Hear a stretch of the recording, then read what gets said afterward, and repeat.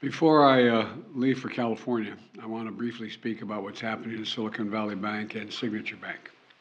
Today, thanks to the quick action of my administration over the past few days, Americans can have confidence that the banking system is safe. Your deposits will be there when you need them. Small businesses across the country, the deposit accounts at these banks can breathe easier knowing they'll be able to pay their workers and pay their bills. And their hardworking employees can breathe easier as well. Last week, when we learned of the problems of the banks and the impact they could have on jobs of small businesses and banking system overall, I instructed my team to act quickly to protect these interests. They've done that. On Friday, the government regulator in charge, the FDIC, took control of Silicon Valley Bank's assets. And over the weekend, it took control of Signature Bank's assets. Treasury Secretary Yellen and a team of banking regulators have taken action, immediate action. And here are the highlights. First, all customers who had deposits in these banks can rest assured they'll be protected and they'll have access to their money as of today. That includes small businesses across the country that bank there and need to make payroll, pay their bills, and stay open for business. No losses will be, and this is an important point, no losses will be borne by the taxpayers. Let me repeat that. No losses will be borne by the taxpayers. Instead, the money will come from the fees that banks pay into the Deposit Insurance Fund. Because of the actions that our regulators have already taken, every American should feel confident that their deposits will be there if and when they need them. Second, the management of these banks will be fired. If the bank is taken over by FDIC, the people running the bank should not work there anymore. Third, investors in the banks will not be protected. They knowingly took a risk, and when the risk didn't pay off, investors lose their money.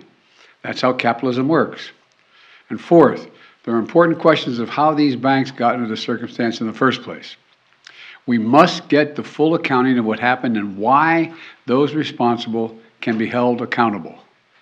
In my administration, no one is above the law.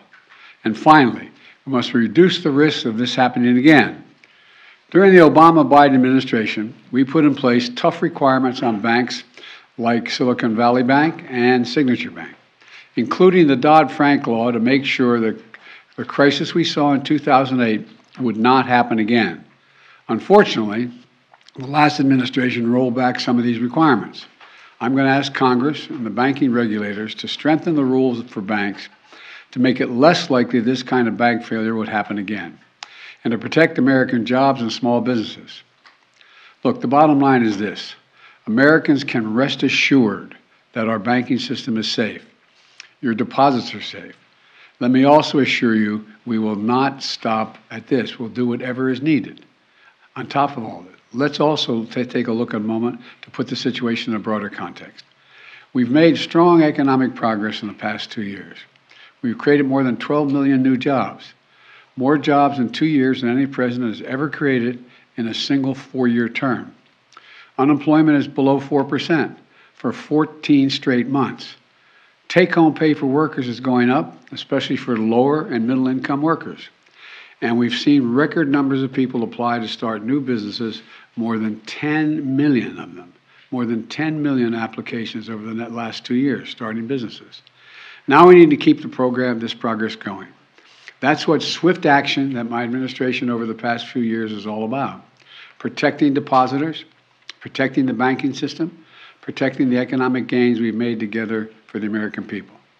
Thank you, God bless you, and may God protect our troops. See you in California. Mr. President, what do you know right now about why this happened? And can you assure Americans that there won't be a ripple effect?